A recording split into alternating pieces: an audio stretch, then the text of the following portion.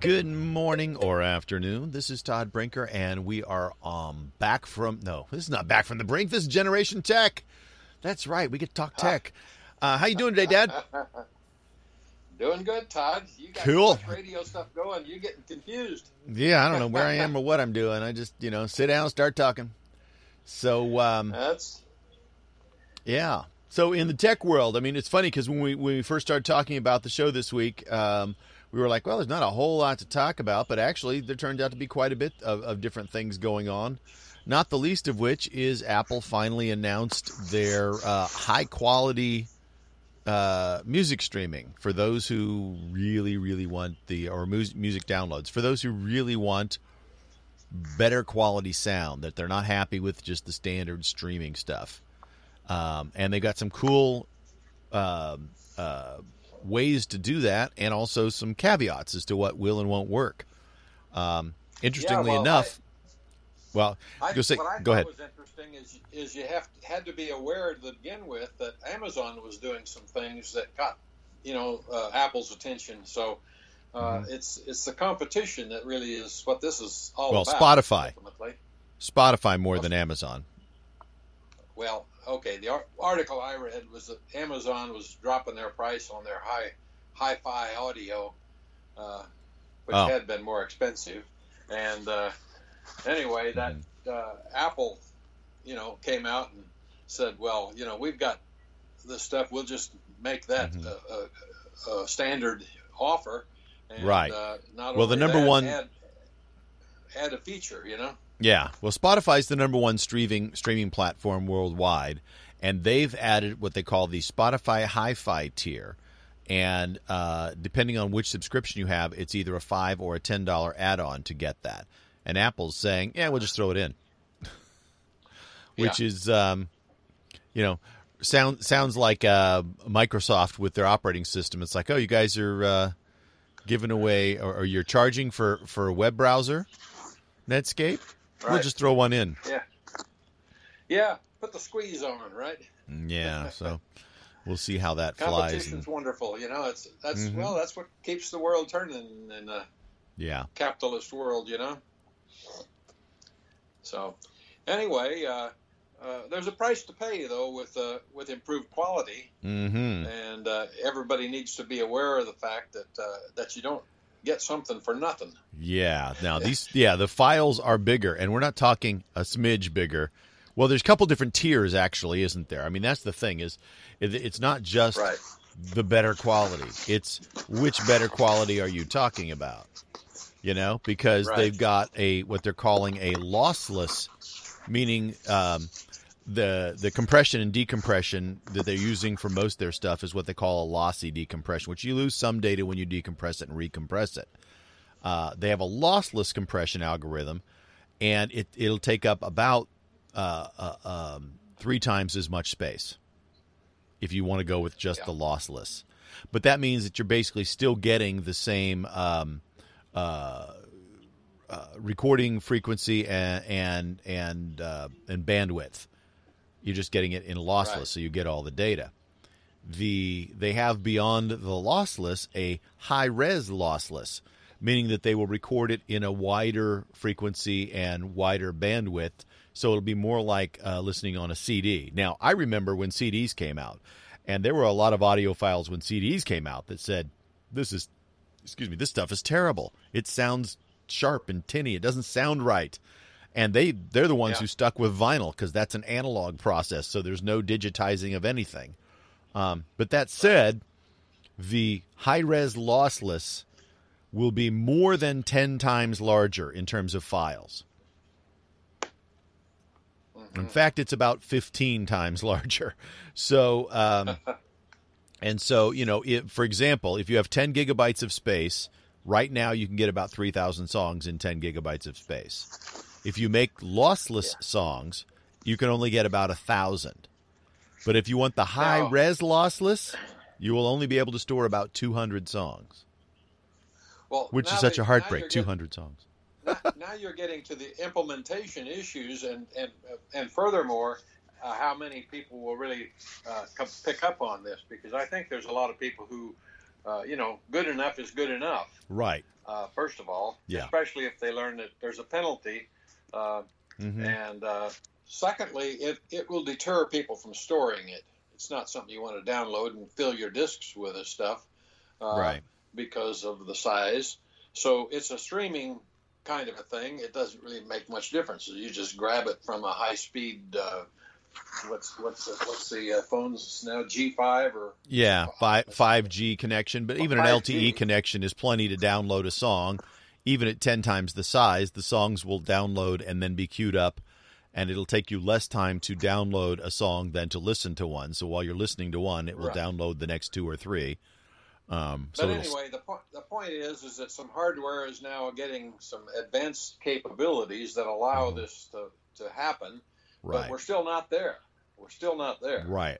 Well, and what people don't realize, too, is that a lot of the headphones that you listen to, especially the wireless ones, are attached via Bluetooth.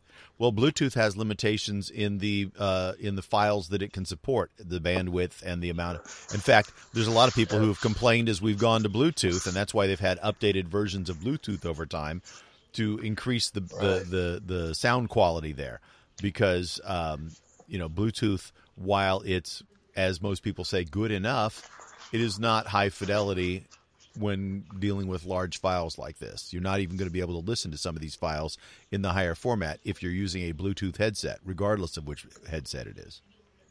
Yeah. Now this was recently announced, like yesterday, but it won't actually start until June anyway, because some of the things aren't in place. Right. So that's another point to be made right up front here, is that it's coming. Right. Yeah. Well, and then the other thing is too that in addition to the lossless and high res lossless, there's talk of using Dolby Atmos encoding on the sound in order to again increase the fidelity of it, but that is not supported in the current hardware, which probably indicates to me that some of the rumors we've heard about an AirPods version 3 coming out are probably designed to support this new feature if you want it, right? Yep, I'm sure that's the case, to get everybody to buy a new one, right? Be my guest. Yeah. Well, and with the AirPods and AirPods Pro, there has been, it's fairly clear that their lifetime, because of their size, the battery is pretty small. They're good for about 2 years, 2 maybe 3. Yeah. And so it's probably about time for a lot of people to start upgrading. So now they want to give them, a reason to upgrade, right? So of course, all this plays together. All of it. So so let's put the service out there and say, but to take advantage of it, you need the new AirPods, which are back ordered because they're made in China. And it was especially timely for me since that we made the deal to get an upgrade AirPod. HomePod, not AirPod, HomePod. That's right. HomePod. Yeah, for those who don't know, I have an original HomePod, and it is in the dark gray color. And I did a little experiment and testing, and they sound much better when you put them in a stereo pair. But I only had one, and Apple announced that they were going to discontinue them, but there was plenty in stock, except that they sold out of the dark gray ones almost immediately, which means that I would have one gray one and one white one, which did not appeal to me. I wanted them to, if they're sitting in the room, I would like them to both look the same instead of having one light one and one dark one. However, you, like I, had one single AirPod in a dark gray. And so you basically said you would sell the dark gray one to me for the price of 2 of the AirPod minis in a matching color as well, so that you too can have the stereo experience.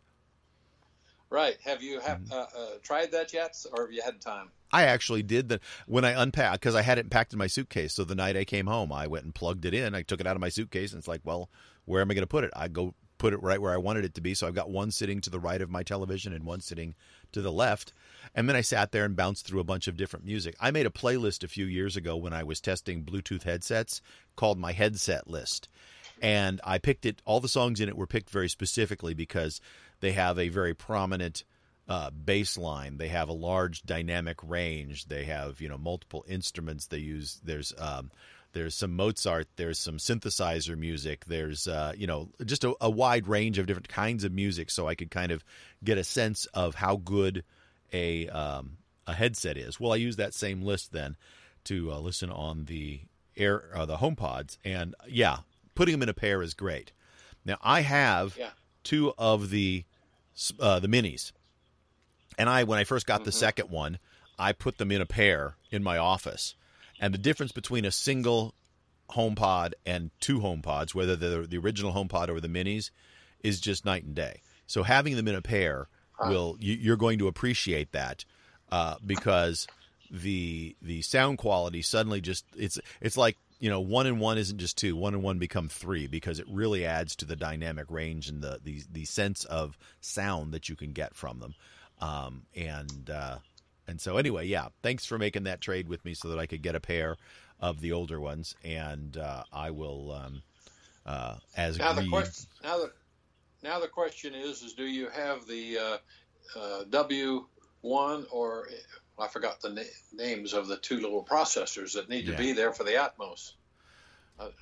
Right. Yeah, and to be honest, I'm not sure what's in the speakers. I know that the W1 and H1 are the two chips. Those are in the AirPods and the Beats in order for them to do that hold it next to the phone and it automatically pairs thing. But I just don't know about the here I went to my favorite, hey, does it do this web app for Mac's Apple stuff.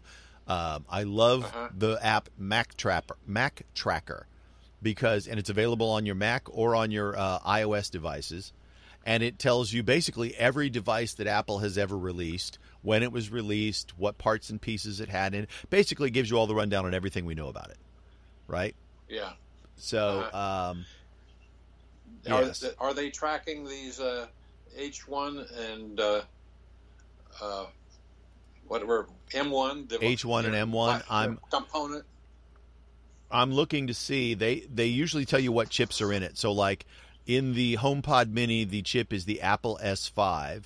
In the original HomePod, the chip is the Apple A8.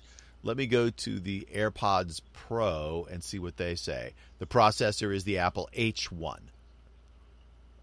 Okay, so AirPods Pro have an H1.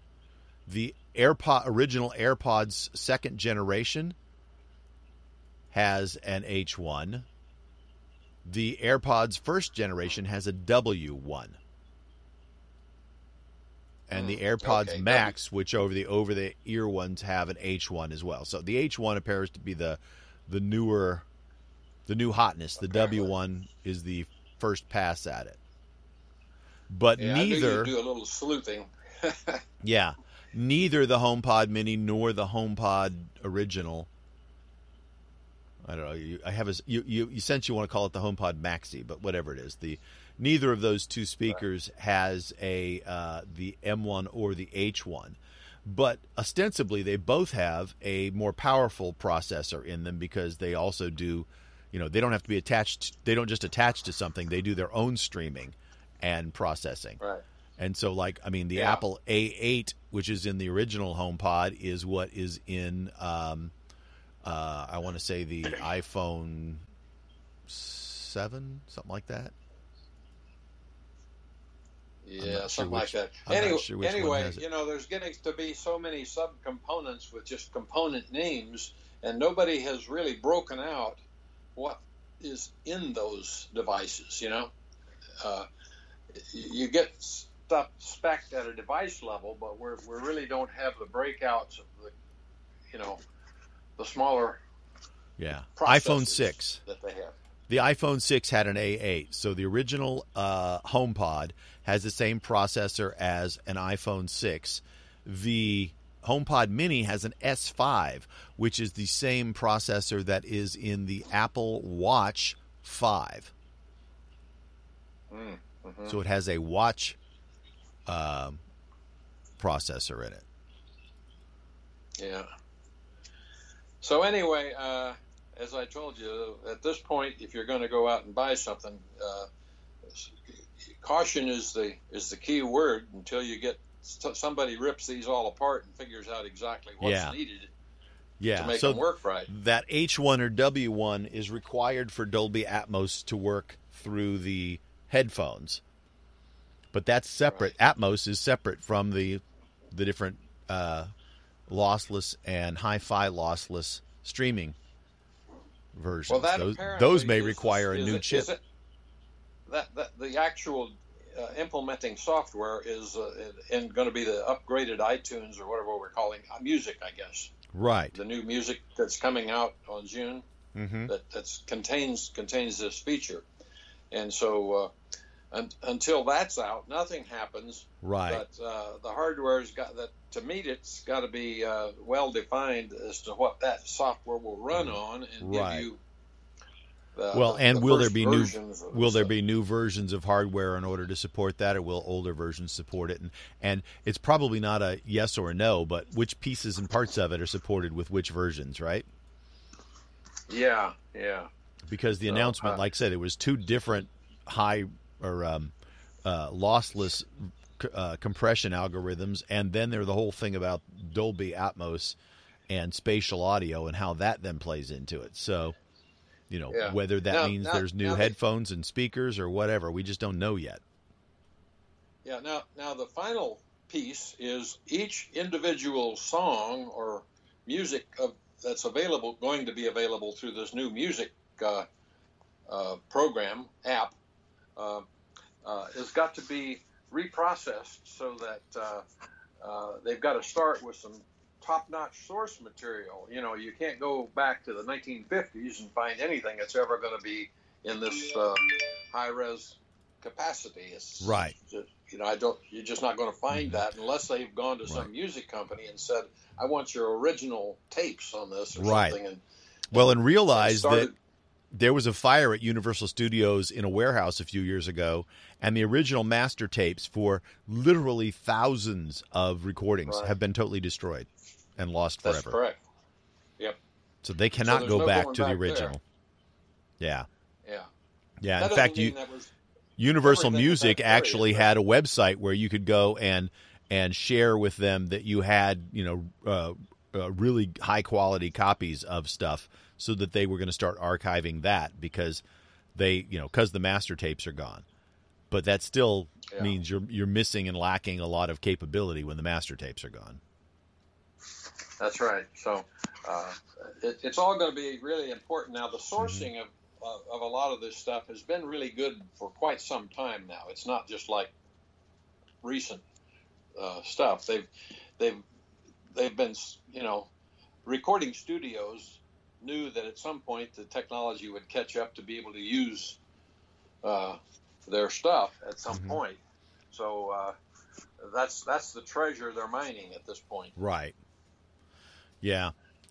Something that I wish, and this is, I don't know, a lot of people would care less, but the file format, instead of it just being, this is how we've mastered it, and so you will get a right and a left channel, or we're going to master it now so it is in, Dolby Atmos, so you'll have spatial audio, and it'll sound like more, in the space or whatever. I wish that they would have a file format that we could listen to on our devices that essentially had all the tracks in it, so I could then adjust the music the way I wanted. I can take the drums and move them around spatially. I can raise the volume of the bass or drop it, or the vocal or drop it, or I can just listen to the bass line if I want to, and if you have a professional recording, or like GarageBand does that kind of thing, right? And the professional app that Apple sells, Logic Pro, does that. Logic Pro comes with a couple sample files. And so, like, I have some professionally recorded top 40 songs, a couple of them, where I have I have the digital information and the tracks, and I can see how many different takes and layers they have of the vocals, and I can go in and do a remix of it, make my own mix of those songs. It would be nice if that's how they sold music, was just give me all of that, and then I can mix and match it. Click a button and it goes right back to the original, so I can do it the way that they wanted it, the way the professionals did it. But that'd be fun to play with. Just for some people that would like that. But the majority of buyers never really going to care about that. And I agree, but I think that if it was available, more people would play with it than you think. Well, but there's a lot of artists who don't want that to happen because there'll be crap that's put out with their, name on their it, name and their vocal on it. It's not what they approved of, Right. But so the thing is, that's already happening, and there's already fan videos, and fans do remixes of it. Just gives them better tools. It's not like you're stopping them anyway. And there's tools to strip out each of the instruments so that you can have separate tracks, and they work to varying degrees. I wouldn't hold my breath, Todd. Oh, I'm not. It just because it would require a completely rethink of the way that industry works, and they're not used to that. And big industries don't just change the way they do things without motivation. And by motivation, I mean lots of money. It's complicated mostly because you got contracts with people that they've been negotiated and probably can't get enough people to change to allow that to happen. Yeah, but that's what I'm saying is that it's ingrained in their industry. This is how we do this, and this is what we call music, and this is what our product is. And if we were to turn that on its ear, they would have a very hard time making that change because it's different. Right. And the motivation would have to be, we can make lots of money doing this. But by the flip side is, if they had done something like that, if that's historically how they had sold us music, once they went to digital music, if they'd have said, we're just going to sell you a whole bunch of tracks and, they play together this way, but you can change that if you want. Then when Universal Music burned down, all of those master tracks would be completely available because that's what everybody had. We wouldn't have lost all that music. Well, that's true. Yeah, that would have been a way to assure survival of the music. Right. And so for that very reason, I think there's value in that. In fact, quite frankly, if they started selling music that way, I would bet that the music industry could, instead of charging 99 cents a song, they could charge $2 a song. They could double their revenue for some people. But there's a lot of people who would say, yeah, I'll do that because it's fun to play with that, especially kids, They like to dink around with the music, and they sit around playing with music all the time, and that would be fun for them. Yep. I remember when I was in, preteen and high school, music was really important to me, and the ability to go and just play with it, that would be awesome. Come on, Todd. You can't remember that far back. Way, way back then. Yeah. Well, I'd play with it now. I do. The 2 or 3 songs that I have the tracks for aren't even necessarily songs that I, like or care about that much as an artist, but it's fun to go in and just see how they put the song together and listen to it and, say, well, what happens if you take out this track? How different is that? Rather than layering the voice, what happens if you just do the lead vocal? So it sounds more raw and how it would sound live if somebody were singing this, unless they had a chorus of backup singers. It's interesting. When I first started reading these articles yesterday about the process over time of adding new music, the thought occurred to me, well, maybe in 10 years they'll get to something an 80-year-old cares about. Yeah. Because they always focus on the young crowd. Well, those are the people who buy music and care intently, right? Right. So, and it's easier to do with the songs that are being recorded now than going back and trying to do it with archival stuff. Oh, so absolutely. That, and those artists are the ones that are recording top 40 stuff right now. Right. Yep, I understand that, but to somebody, when you get older, you start being aware of the fact, well, I may see this or I may never see this. Right. In stuff that matters to me. Right. So I just found an article in Mac Rumors, and it says Apple Music will be gaining support for 2 formats in June, 2 new formats, including spatial audio and lossless audio. Okay. They say that they have received confirmation that the HomePod and HomePod Mini will support spatial audio, but will not support lossless audio. Okay. I was wondering about that. Right. Because number one, you're not going to put that on the cheapest speakers. What's the point? Yeah. You could lose it all right there. the whole purpose of the lossless audio and the price that you pay for it in terms of storage bits and everything else just demands that you have top end everywhere. Yeah.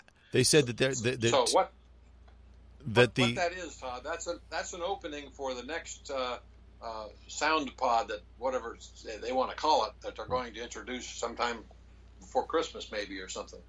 Yeah. Well, they're saying right here that in order to use the high-res lossless, in order to listen to it, it will require external equipment like a digital A to D converter, which they can build into, the next phone, and they can build into the next AirPod, HomePod, whatever.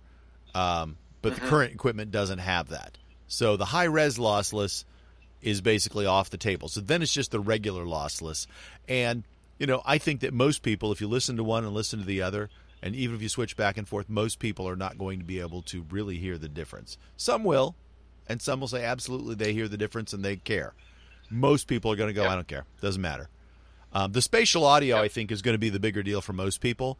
And for those who don't know, their spatial audio is based on Dolby Atmos. It's an immersive three-dimensional audio format that enables musicians to mix music so it sounds like the instruments are all around you in the space. Okay, but notice they say allows musicians to mix music. Okay, so the engineers and the musicians will be able to do that. Right. And so, like we were saying before, if you have music that you really liked and it was something that was recorded back in the 50s and the 60s, they will probably go back and remix it for spatial audio at some point. But that's not going to be day one. Day one's going to be top 40. Right.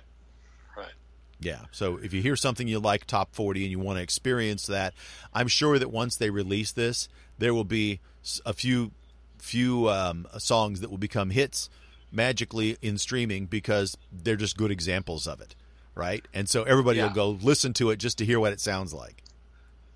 That's right, and there's always the demo songs that are really made especially for that they're going to come out with. Right, and those will be say, you gotta hear this, right? Yeah, whether or not they're good songs is less relevant than do they show off the technology, right? It's like, hey, look, that's right. It's like going to some of those early 3D movies. I mean, nowadays a 3D movie is less of that thing, but some of those early 3D movies. Remember, we went and saw a Western called Coming At Ya, and that was literally what the movie was. There wasn't much plot; it was just a cheap B-movie Western. But boy, every single thing, every scene had something that was like poking out at the audience the whole way through. That's right. I don't know if I told you, but go ahead. Those kind of things are generally just real crap, They're just demos, and you can't even call them a movie, Yeah, no, but there was nostalgia for that for me because we went and saw that in the theater. We went and saw Coming At You at the theater. I remember the day we went down. I remember where we were at when we did that. And I, a few years ago, found a 3D copy of Coming At You on a Blu-ray 3D, and Coming At Ya. It wasn't Coming At You. It was Coming At Ya, and I bought that so that I could just remember it. And so because I had a 3D TV that worked with glasses, right? So I bought that movie and I sat down and watched it, and it was very nostalgic and it was a lot of fun. I watched probably halfway through it before I went, this is so bad, and just decided to quit watching it. It was so bad. But I realized last time I was visiting you have a 3D capable television too. So I ought to share that disc with you and send it to you so you can watch it and see if you remember the movie too. Because I mean, boy, it was like torches and spears and gun barrels and women's chests and everything that they could possibly stick into the screen that would be coming at you was coming at you. That movie was just comically bad. Yeah. Anyway, so there's just new technology that for those listen to shows like this, that's the perfect thing to talk about because it's brand new, like some exciting ideas, some distinctly achievable things up front for those who care about them, and it'll probably really have a revolutionary effect on the music production industry because they will do different mixes because they have the ability to do it. Right. Yeah, and if Apple commands enough listeners to make it worth their while, or puts some money behind it and says we'll pay you to do this because we've got more money than we know what to do with, then they'll make that happen, and it'll be interesting. And they're going to use that as a differentiator between them and Spotify and other streaming services, and so. Sure, and they'll say, if I give you this money, the other guys don't get it for some fixed length of time. Right? Yeah, it's specific to us for insert time range here. Yeah, that makes perfect sense. And if they can get away with it, they'll say it's unique to us forever. Oh yeah, but that never. Yeah, happens. the artists, unless they're just losing their mind, won't do that. But that's right. Their attorneys, lawyers will get involved and make sure you don't, give away the whole farm. Well, Apple always been cautious about monopolies. Big companies have to always have that in mind because they're such a target for being in a monopoly. Yeah. And Apple's done a pretty good job of kind of staying away from those charges. Yeah. But you can see this is probably part of the latest piece of their long-term strategy. I mean, basically, when they bought Beats and bought streaming, and then they came out with speakers. And remember, when they first came out with their speakers were not very competitive with things like Amazon's, Echoes, because the Echoes didn't sound very good. They were mostly just, a smart person in a tube. And Apple's speakers were designed to be good quality listening devices that also happened to have a smart person in the tube, right? And so there was a lot of criticism going, well, Apple's way too expensive, and they're not a very good person in the tube. And, well, yeah, but that wasn't their focus. Their little person in the tube is really good at listening to your voice and saying, you want to listen to what? Okay, I can play that. Yeah. So, anyway, we're off to the races next month. Yeah. So I'm guessing that they're talking next month, so there's probably going to be some announcements at WWDC, which starts the 5th of June, that will kind of get the ball rolling on some of the new hardware that's going to support some of these new audio formats. They'll announce the hardware there and then tell the developers, here's what you need to do in order to support and take advantage of this. Right. Time to shift gears to another topic now. I think we've kind of covered up all the aspects of that announcement. One that caught me off guard, and I really don't understand it, is the relationship between what Apple calls iCloud documents and data versus iCloud Drive. Now, it just seems to me that they're just adding some features, some things you can do with your data that's backed up by cloud. Of course, they just mean their own storage somewhere. Over what they started with. They've reorganized it so that they can give the user more functionality. But the article basically says that you've got to do something if you want to. I don't know if it's essential but there's no automatic cutover. It's like Apple has to be told by your system device that you want to select on your Apple ID from each device. Okay. Can you share that article? Because you sent me a whole bunch of articles on the AirPod thing. I mean, I have 5 or 6 different articles talking about the new music formats and which devices support it and which don't. But I don't have anything from you on this topic, so I don't know what it is you're looking at. Oh! I thought I sent that one to you. I'm sorry. If you did, it got buried in amongst the other stuff because I don't see it. Okay. Let's see. Come down here. Yeah, this is good podcasting here while we're looking for files. You do that, I'll talk for a minute. Okay. So should be easy to find. Yeah, where was it at? Under Mac Daily News? Mac Daily News. But okay. I'm going down and trying to find one that's been selected. Right. It should have been obvious, but I missed it. Okay. Yeah.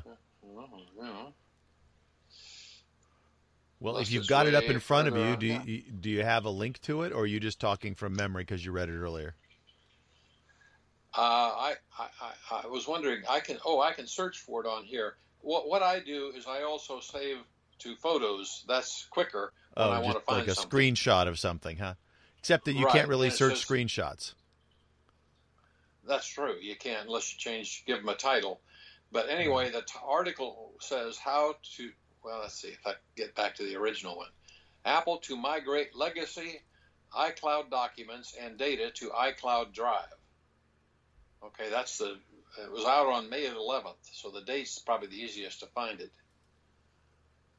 So let me go back, MDN. The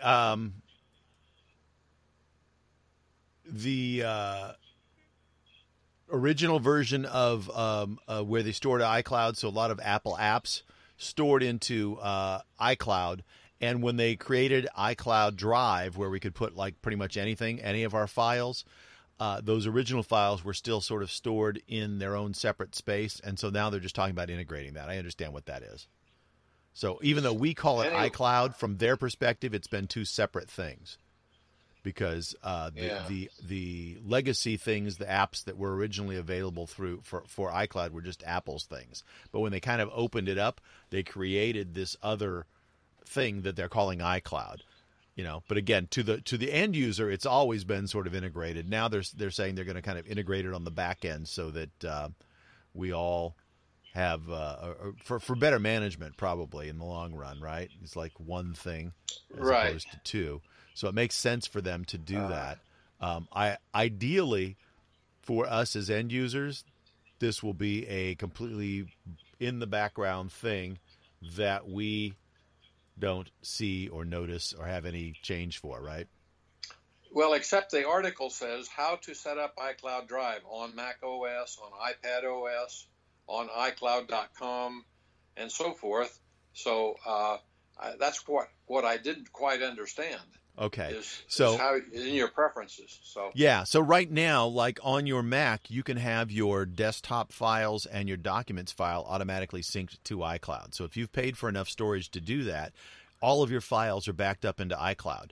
And then you go to any other device, you can go to iCloud.com and you can grab those files and put them down onto that device if you want, or you can sync multiple devices. So like on my iPad or on my phone, I can go to the Files app and I can look at the desktop files and document files from any of my devices. So that whole thing of like, oops, the file that I was working on is on my laptop or is on my desktop computer at home doesn't happen to me anymore because I can call it up and get it anytime because everything is synced back and forth through the cloud. Yeah. The difference really is like with files, you can organize it. That's what you get. Before you really didn't have much capability. Right. Well, it used to when they at least when they initially talked about iCloud, it was a storage place for pages, numbers, Keynote, and that was kind of it. Right. And now it really functions more like a sort of a synchronization of data files amongst your different devices and operating systems. Yeah. Now, the other benefit is Windows people who have the Files app over there. I didn't realize they did. I think it's just basically iTunes. Isn't it built into iTunes for them?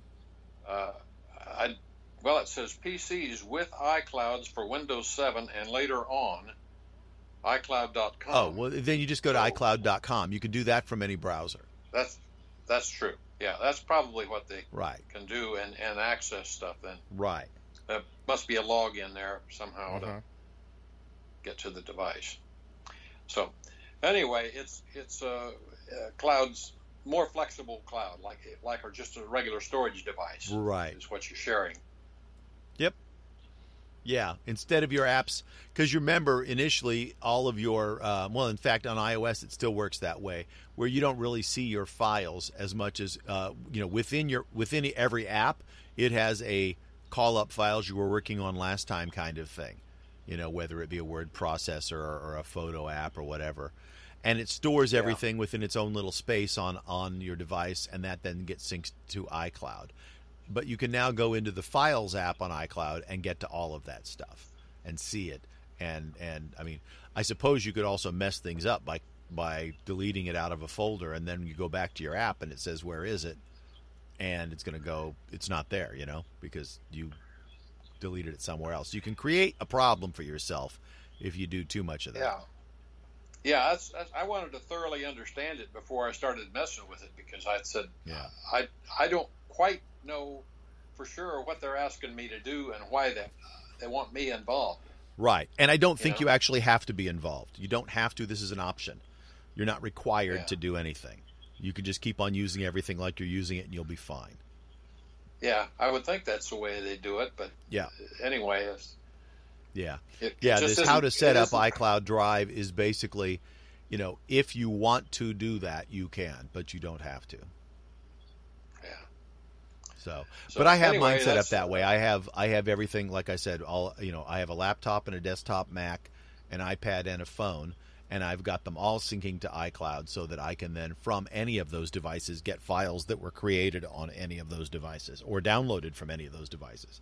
Because very often I will go grab a file while I'm on my phone and save it into a downloads folder, and then I can go pick it up on the laptop or on the desktop later. Well, I've loved that fact that I use the Files app oftentimes to go get something off the computer, because I'm working on the iPad typically. Right. And so that's where the way I've been using it. The other, have we kind of exhausted that one? Kind of. There's another announcement yesterday regarding a Magic Keyboard with Touch ID, and the topic is it's compatible with MacBook's Touch ID sensor. Okay. Yeah. From what I had read previously, is the newly announced, and I guess they started shipping just yesterday, the iMacs with and those then also had the wireless keyboards with Touch ID, is that those are compatible with any Mac that has an M1 in it. So if you have the Mac Mini that has the M1, or if you have either of the two laptops that they have out, the Air or the 13-inch Pro with the M1, that you can use that keyboard. And for those, there's a lot of people who use their laptop sort of docked as their desktop machine as well. I shouldn't say a lot, but some people. Yeah. And so you don't want to use, it's folded up and sitting basically next to your computer. So this way you can still have a desktop keyboard that will support Touch ID. Yeah, well, it doesn't have a price as mentioned in this thing, but I could go check it out. It was like $80 for one of them. There was a couple different versions. But it's going to impact me if I decide to upgrade to the Mac Mini, the new M1 version, because I only have a Logitech keyboard, and if I don't, that Touch ID is a nice thing to use Apple Pay, and I like to use that online. Yep. Although if you use Apple Pay online and you've got your phone or your watch on, then you just confirm from there. So I don't know that it's buying you that much. Yeah, it's not a must-have, but it's... Yeah, and if you have your watch on and you have your computer set up properly, it'll automatically unlock with your watch as well. Right. So you kind of go, well, is it worth $80 for the Touch ID? Yeah. How many different ways do I have to unlock? Yeah, in my case, I have a keyboard. It's actually Apple's extended keyboard with the number keys off to one end and the full-size arrow keys. And it is actually a corded version of it, so it's plugged in. But it was one that was resold by a company that went and replaced all the keycaps with colored and coded keycaps specifically for using with Logic Pro, which is the Pro app that I use, the recording app. And so it has all the shortcuts on the key, color-coded by group, and with little identifiers on there saying, how to launch the quantizer and the mixer, and how to zoom in on a selection, and how to split a track. And so, especially as you're learning something that's a very complex piece of software, having color-coded and marked keys is handy. So it's an Apple keyboard, but it's been modified to make using that particular app a little easier. Yeah, all the reasons why a screen keyboard sometimes is a good choice, because you could do that, Right. screen keyboard. Except that I don't like the typing feel of that. Right. At my desktop. I mean, I don't mind it on the iPad, and I use it when I can. But to be honest, I very often do typing. I have my iPad in a keyboard case, and I often use the keyboard there if I'm going to do much more than just a little bit of typing. To me, that's why when they put that one row across the top of like a little touch buttons, that select. Oh yeah. The Mac Pros. Right. MacBook yeah, the Pros. Mac Pros have the what do they call that? Because it's not been strip, something really. that's but it's not been really heavily applauded by most people. But it's very application dependent. But for those people who learn to use it, I read a kind of review by a guy who had customized his, and man, he really had his productivity down and said, here's what he did and why he did it and how well that works. And so I think it's a good idea generally because it expands capabilities to do things for particular people, Yeah. Customized. Yeah. Well, I mean, I think that it's called a touch bar. And That's it. And for those who use it, and you can customize it, I mean, it makes a lot of sense. I think there's a lot of people who, though, and in fact, evidenced by the fact that Apple has almost always sold a version of the device without that as well. There's just a lot of people who went, I'm not spending the extra money for that. Yeah. Yeah. Now, if you throw that in when I upgrade to a faster processor or the most amount of memory or whatever, then okay, fine. And I think it's like you said, it's one of those things where if you set it up right and there's certain apps that you use regularly and you can put certain functions on there or shortcuts on there that will automate tasks for you, then absolutely, it's probably wonderful. Well, I was thinking that when they came out with that, first time came out, that probably what would happen would be software vendors would say, how can I effectively help somebody use my application by having various options for the bar. Yeah. Well, and the functions can change depending on what's active within your app, right? So right. You could make one key just toggle through 2 or 3 different bars if you wanted to, depending on where you are in their program. Right. Or automatically change based on where you are in the program because it can be controlled programmatically. And I understand, and I granted, I don't have one of the devices that has the touch bar, but as I understand it, apps like Photoshop and some of the pro apps from Apple, Logic Pro and such, that these more complex apps actually have taken advantage of that, but the number of apps that have taken advantage of the touch bar has been somewhat limited. Yeah. But, there's certain things that makes a lot of sense for. I mean, it just does. Absolutely. For creative people especially, because a lot of people, in fact, jump to iPads and stuff mostly because you're allowed, or it's a given that if you have an iPad app these days, that you kind of have your own set of keys that change. Well, let's just say an artist. I was looking at one this morning. It was called Pro View or something like that. That's not quite right. Let me. Yeah. Along those lines. Oh, go ahead. It's Procreate and it's for artists. Right. And it's very popular. I have had it for quite a while. And it's got tools all over it. See, and therefore you could never do that with something that doesn't have a touch pad. That has the right set of stuff in front of you when you're working as an artist. Right. But I was listening to a number of their tutorials, and the guy really was good about showing how it's organized. The tools are set up for every type of thing that you would need as an artist to create things. So I was extremely impressed with the set of tutorials that go with that program, as well as the fact that it's just not doable anywhere except on something like a tablet. Yeah. Right. But I suspect, though, that if you have the primary use is a computer, so that's why you have the keyboard, but that there's got to be, for your functions, enough uses for that toolbar. Right. That you could program it as well. Well, there are apps. There are apps that take advantage of the toolbar. And again, like I said, they're very often the pro apps that are very complex. And so to make it simpler, they give you, direct access to some features through the toolbar.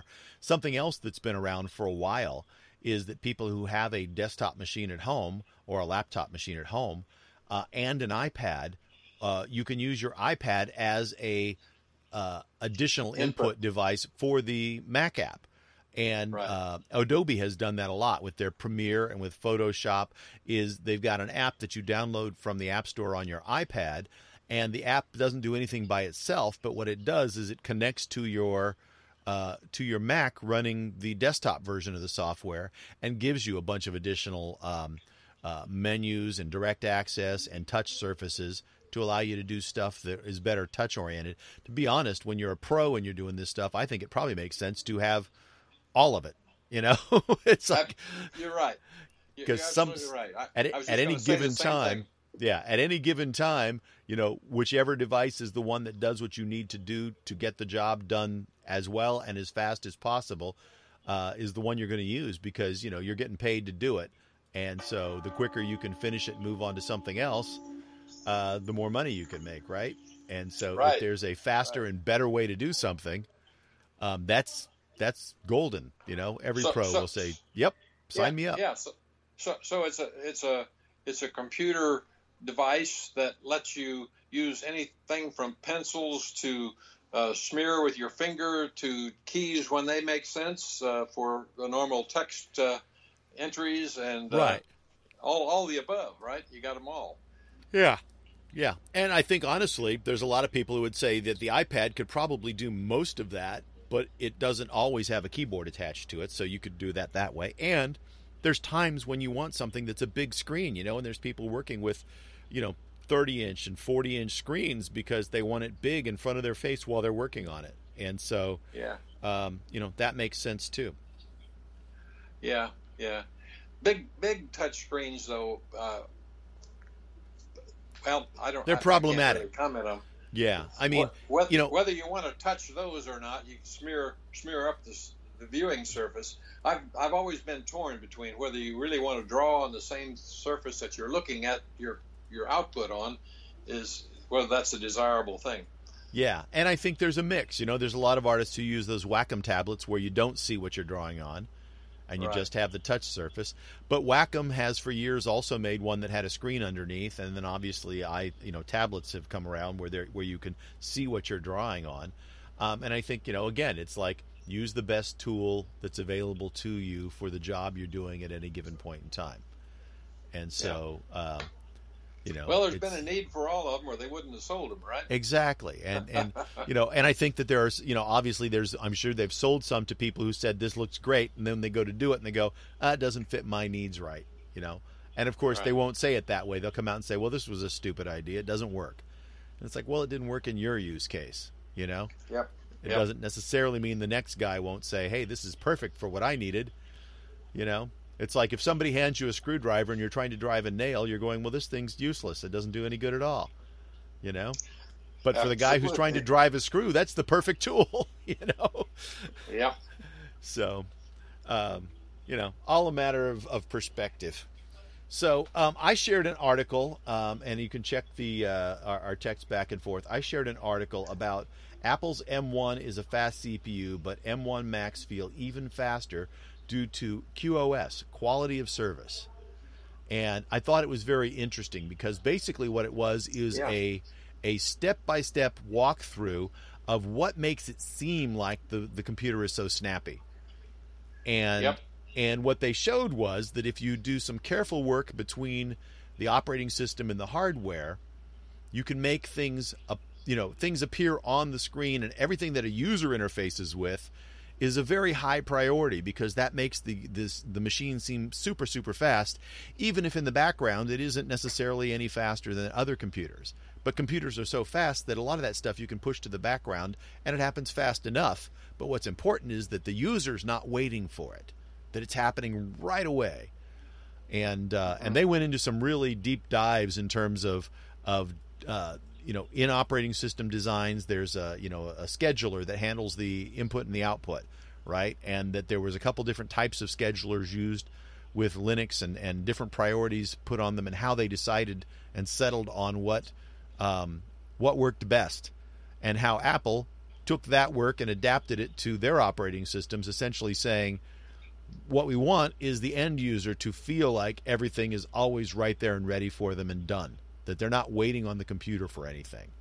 And, I think that's, in essence, it seems obvious, but ironically, it has not always been obvious when it comes to, software design. Yeah, you're right. I thought that was an excellent article because it just depends what your goals are. The only comment that I would have made is that so there might be different times when you would want to be able to shift the priorities of how the processors are used. Mm-hmm. But let the user have some input and say on this. Yeah.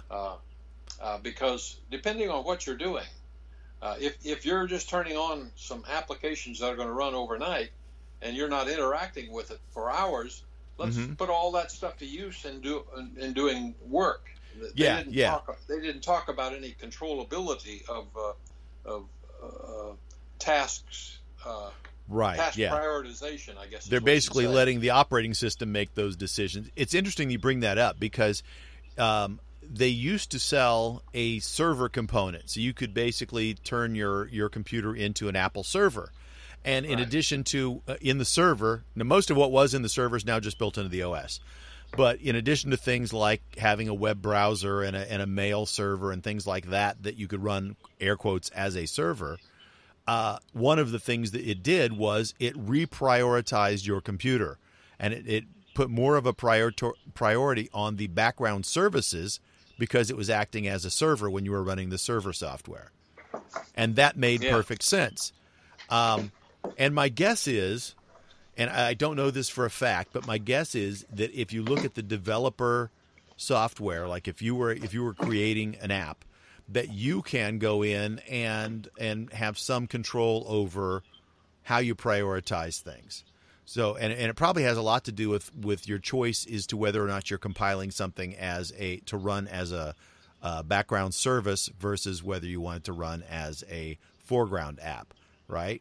Right. If it's got a user interface and it's interacting with the user, then they probably will prioritize that in order to make sure that the app looks like it's running as fast as it can. And then if you decide to create something that is a service running on a computer, that it will probably run faster than the same code would run if you put a user interface on it, because then they would prioritize the user interface. But I would guess there's probably some developers' notes and some information on about how you as a developer can manage that a little bit. But I bet it's a little bit. I bet Apple wants to still have most of the control there. Because that also ties into how much battery you use. That's right. And because of that, they're going to manage that. They're going to be the ultimate manager of that, right? And say, we're not going to let you just spin in the background and chew up battery power on our laptops or our iPads or our iPhones just because you want to pick up some speed. But you did notice that they reserved the high performance cores for that user interactivity. Yeah. While they're there, you want that sucker to go flat out, Yeah. Yeah. When you're displaying something to or getting information from a user, that should be snappy. That should not be... There should be no waiting for the user, right? Yeah, and basically, that's the salespeople getting their digs in as to what makes a difference to the buyer. Right. Yeah. Well, when you set one computer in front of a person and another, put two computers in front of one person and say, click on go and watch how long it takes for the app to launch. That impacts people because that's what they perceive as how fast it is. And so if you can draw the screen and have your app ready to go immediately, I remember when they first came out with the M1 Max, there was a video of a guy who had like 30 apps in his taskbar, his dock at the bottom, and he started on one side and just click, launch, click, launch, click, launch, click, launch. And he went all the way across and launched every single app. Right. And every app would bounce up once and be open, bounce up once and be open, bounce up once and be. And by the time he got done clicking on them all, they were all open. There was no waiting. Yep. He wasn't waiting for anything to be ready to run. Everything was actually already open and ready to go. Yep. You know? And again, that's perception, right? I'm sure the Apple marketing people were just grinning from ear to ear going, yeah, baby. And the engineers too, because they set it up to be able to do that, right? Prioritize that input. But, when I was reading that, I was thinking to myself, now there's a lot of people who will read this just the opposite of that. They'll say, oh, that sucker really isn't faster. They just want you to think it's faster. Right. But what is faster? If it's faster because you as the user don't have to wait on it ever, is that a bad thing? Even if underneath, if the code just, counts to a trillion by twos, it might not be any faster than any other computer. But if you launch it and can hit go and get started quicker, it's faster. That's right. The experience is faster. Experience is faster. Yeah. That's right. Yeah.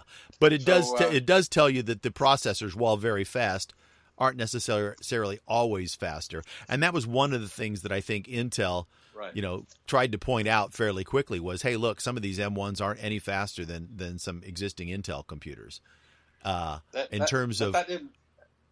didn't tell the story like this did. Exactly. Yeah, they were just trying to say, hey, look, we're just as fast if you look at these specific markers. But to the end user sitting down, it's like, yeah, but on a Intel-based computer, I click launch and then I'm drumming my fingers for 5 seconds while I wait for the app to start up, and then I click on the thing that says go. And on the Mac, I click on launch, go, and we're done. Yeah. Yeah. So they got started quicker, even though they're not any faster at actually doing the processing. And that's important. It really is. And it's interesting to see that they're paying attention to that, in terms of, it certainly helped make the big splash, right? About, wow, these things are quick, because that was the reaction of everybody when they first saw them, Yeah. And I'm really grateful for the author here, Jim Salter on Ars Technica, for breaking it down. And it kind of really, he did a good job. It's technical in some areas, but it's very readable to explain what's going on and what we're really perceiving and what that means, to the actual speed and use of a computer.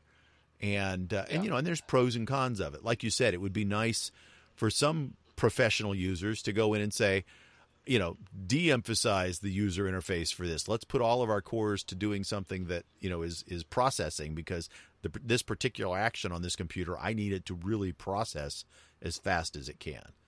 And I'm sure, like I said, some of that is probably in the hands of the developer of each of the apps.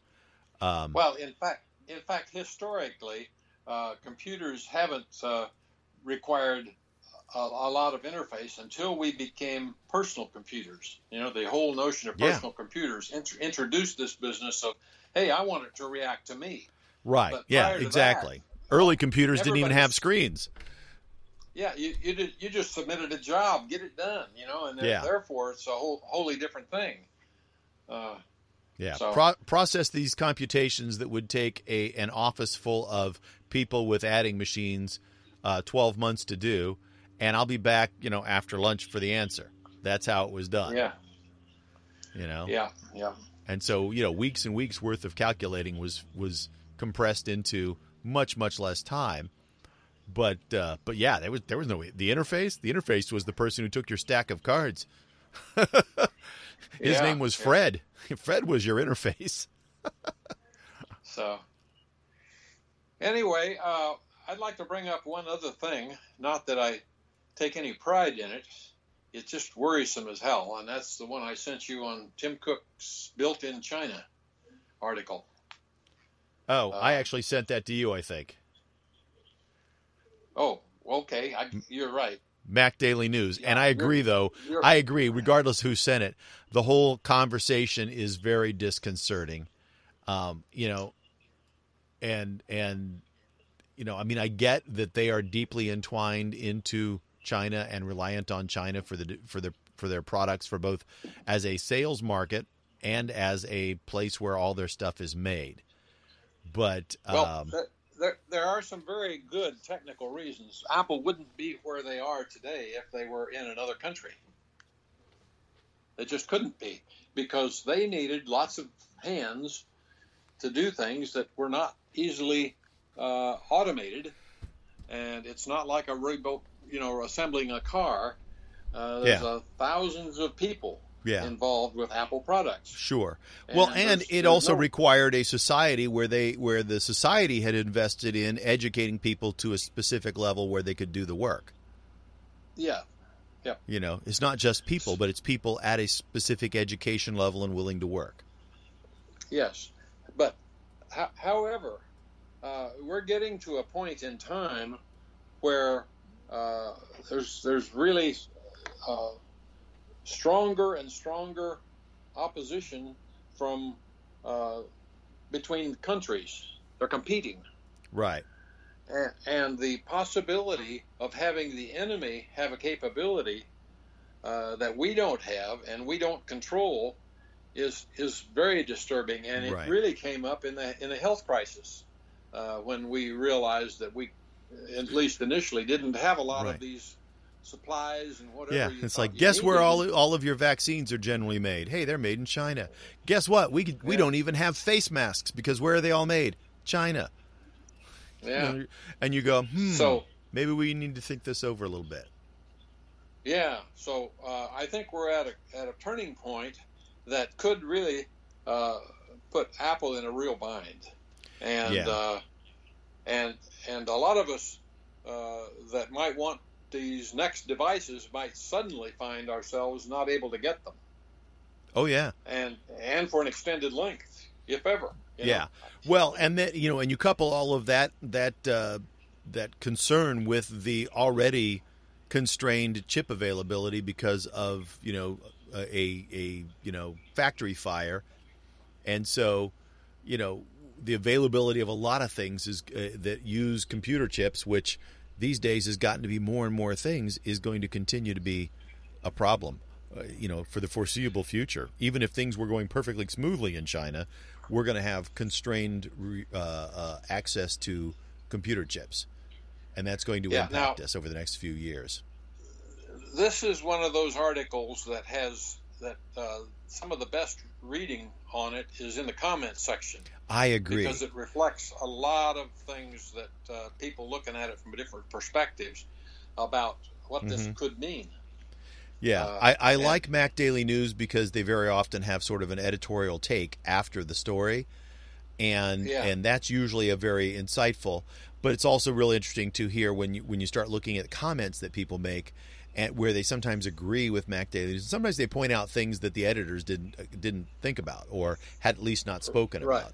If they thought about it, they didn't share it with us, and I totally agree with this because there's some real concerns. I mean, like one thing that came out of this that I didn't realize till I was reading this article. I mean, things as petty as, on all Apple products, it says designed by Apple in California, made in China. And apparently a lot of the products that are sold in China, Apple has removed the designed by Apple in California. It just says designed by Apple, made in China. And that's because the Chinese want their citizens to believe that everything's happening in China. The whole thing. Right. Yep. Yeah, they don't want designed by Apple in California on their products and so Apple basically went, okay. That controls the entire thought process of their citizens. Right. And Apple's cooperating in that because they don't have a choice. Right. They don't have a choice. Yep. So that's right now they don't have any alternatives, and I know that they're working to develop some alternative. I mean, I think they as much as anybody else saw how tenuous the situation is when we've got too much reliance on China for everything.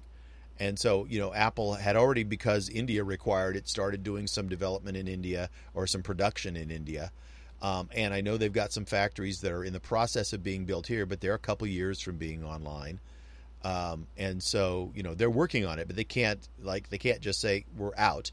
And quite frankly, I don't know that Apple and Tim Cook could say we're going to walk out of China completely unless they really have to, because it's, they have a fiduciary responsibility to try to make money for their stockholders, and to say we're going to walk away from a billion person market is a difficult thing to do. He could very easily lose his job, and the board would force him out if he damaged their income revenue stream by saying we're not going to work in China. Now, you may not want to set yourself up to be reliant on China, but you certainly can't just say that's a marketplace we'll walk away from. Yeah, the other thing that's good about Mac Daily News is at the end of their article, it said this is all about leadership or lack thereof, and then they show the other articles that they have been posting in recent days, as far back to just January of incidents related to this particular article.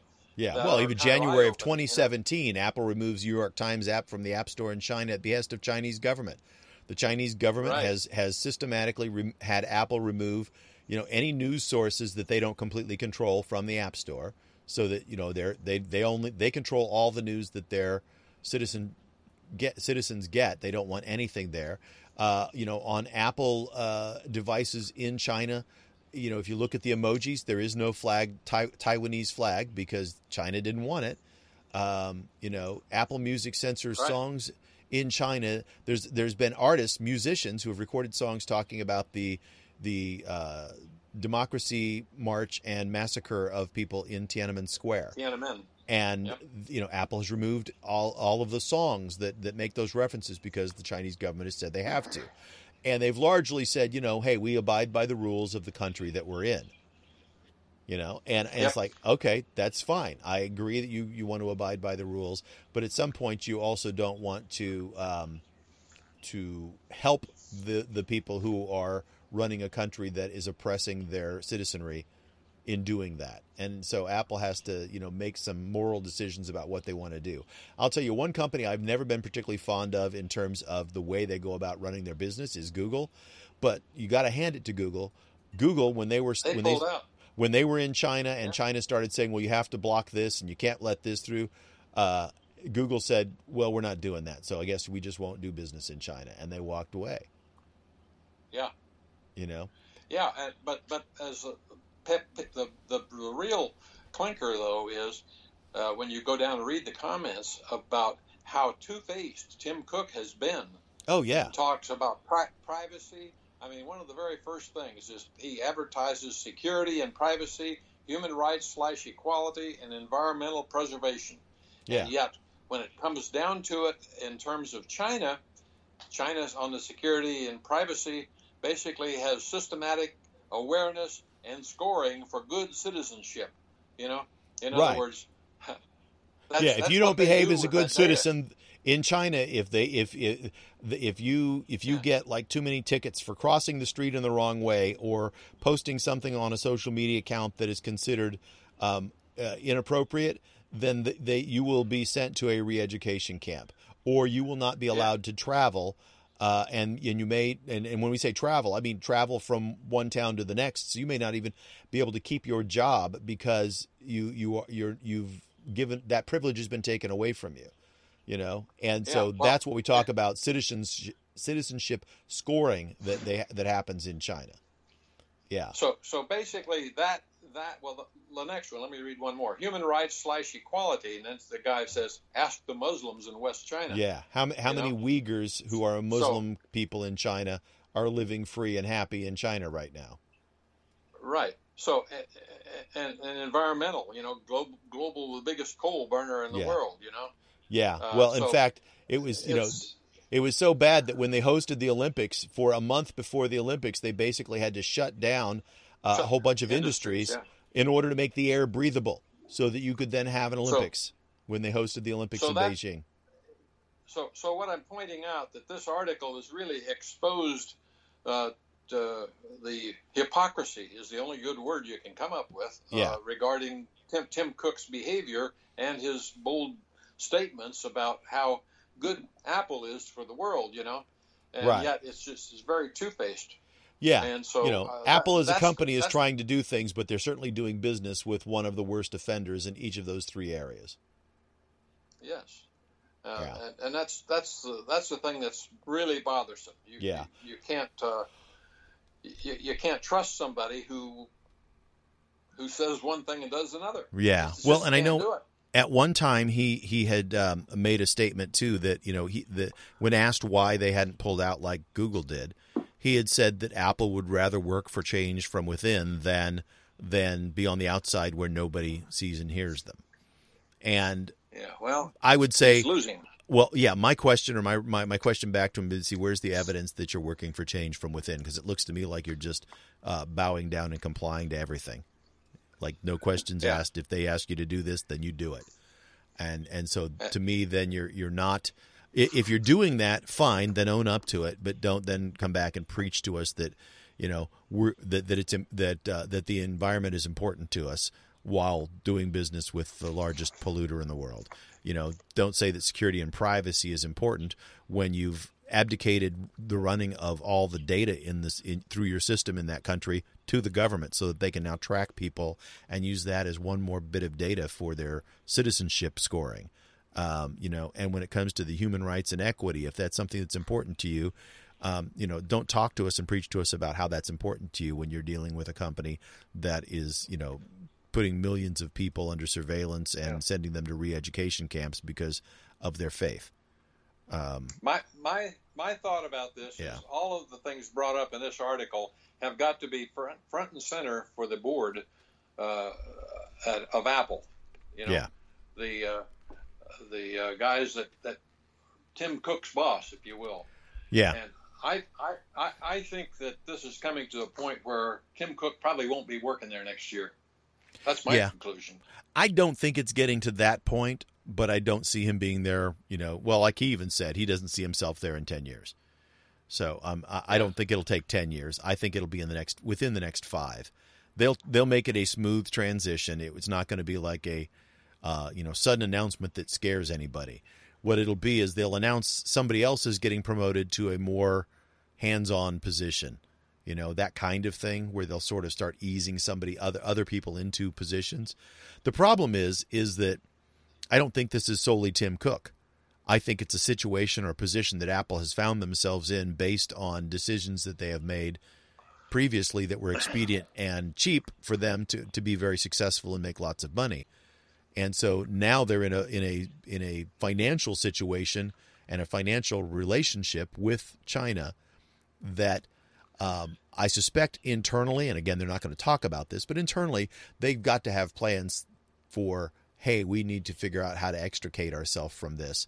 But just like they got into it, it's going to take years for them to get out of it. It's going to take time for them to figure out how to, like I said, plants. They're building some plants in Arizona and in Texas, along with some companies that they do business with. So we say they're building. They're funding, Taiwan Semiconductor building a semiconductor factory in Arizona, so it'll be on American soil. And they'll continue to work with Taiwan Semiconductor, but they sublet a lot of that work to other companies. But those factories, if you say I'm building a factory today, it may be 5 years before, that factory is really working and producing at sufficient level that they can, have any impact on the industry. I think people forget how big Apple is. They sell billions of phones. And when you sell billions of anything, that means you have to make billions times however many parts there are inside of that thing. So at that scale, it doesn't happen overnight. Let me tell you from a political standpoint what I see as very evident. And that is this is why Apple and others had to get rid of Trump. There's a lot of people who don't like him because of, his childish kind of behaviors and that, and I agree with him. But when it came to him getting things done, he was pushing the schedule to a point where they couldn't handle it. Right. He told them to get the hell out of there. Right. Yeah, but the thing is they're looking at it going like, okay, you're going to basically destroy our ability to produce our products in China before we have any alternatives. Exactly. And that stepped on a bunch of toes. And that put them between a rock and a hard place. And so, And these companies fund lots and lots of different politicians, but you're right. I think that especially certainly Tim Cook is very liberal in his beliefs, and so. But I think just pragmatically, any leader of a company who primarily relied on China for their production, regardless of whether it was technical or dog food, had to look at that and say, we don't disagree. The leadership that's been in place in China since 2012 has gotten continually more and more oppressive and difficult to work with. But you can't turn on a dime. Ocean liners don't turn around on a dime. And we've got a lot of momentum going this way, and so we're going to work real hard to set something else up, but it ain't going to be ready for a while. But Trump told him from the day they walked into the office is that you got to get the production out of there. Right. I mean, that was early on, very early, 2016, 2017, I guess it was. Yeah. Well, I mean, he was reading the tea leaves, I think, very accurately when it comes to what's been going on in China. Again, like the current leadership in China took over in 2012. And historically, most of the time, I think that there had been a rule like the Chinese leader could serve 10 years. Well, remember, the current Chinese leader passed a law saying he didn't have to do that. So he's going to stay there till he dies. Right. And, he's doing what Putin did. I don't like the way the laws work, so I'll change the laws. That's the way these always work. Right. That's well, and especially when they bring in a leadership, within the Chinese party, when they brought in a guy who was younger. I mean, they had, historically, it was like next man up would rule China, and there were some old men, right? Right. They brought a guy in who's in his 50s. He's like, well, I don't want to retire in 10 years. Heck no, I'm just getting started. And that's pretty much where he's at. I mean, it was probably pretty predictable when they put a younger guy in charge that he was going to go, I'm not stepping down when I'm mid-60s. I got another couple decades in me, baby. And and he's been, just shockingly repressive and closed-doored within their country. But I guess, if you're a China watcher, it's nothing new. This is the country that but in order to push the party policy, killed millions of people in a famine, right? So, but you see, I see that's also exactly why things are falling apart from the political side in the United States right now. We're in a period of tremendous weakness, and it's just everything was done just because I politically stand on the other side of the fence, so we're just going to go anti-Trump everywhere.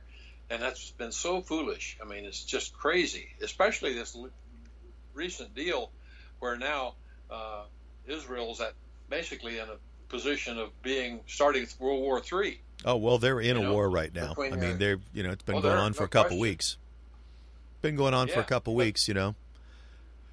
Yeah, I know. That's scary. Escalating. But so tech-wise, I think we've covered everything we wanted to cover tech-wise. Haven't we? I think so. Yeah, and we're not quite at an hour and a half, but we've had a good long talk today. So why don't we wrap it up and say thank you for listening. We will be back next week, probably back on Monday next week. This week we pushed it to Tuesday because I had been traveling and then was busy with some stuff, so I just needed some time yesterday. So thank you, Dad, for agreeing to back us up a day. And okay, no problem. We appreciate you all listening. If you enjoy what you're listening to and haven't done it yet, please subscribe so that we can see that you're regularly downloading the podcast and listening. We appreciate that immensely. And we will look forward to a good week, and we'll see everybody next week as we creep ever closer to WWDC. WWDC's a couple weeks away. All right. Thanks for joining us. Bye, Dad. Hey. Bye, Todd.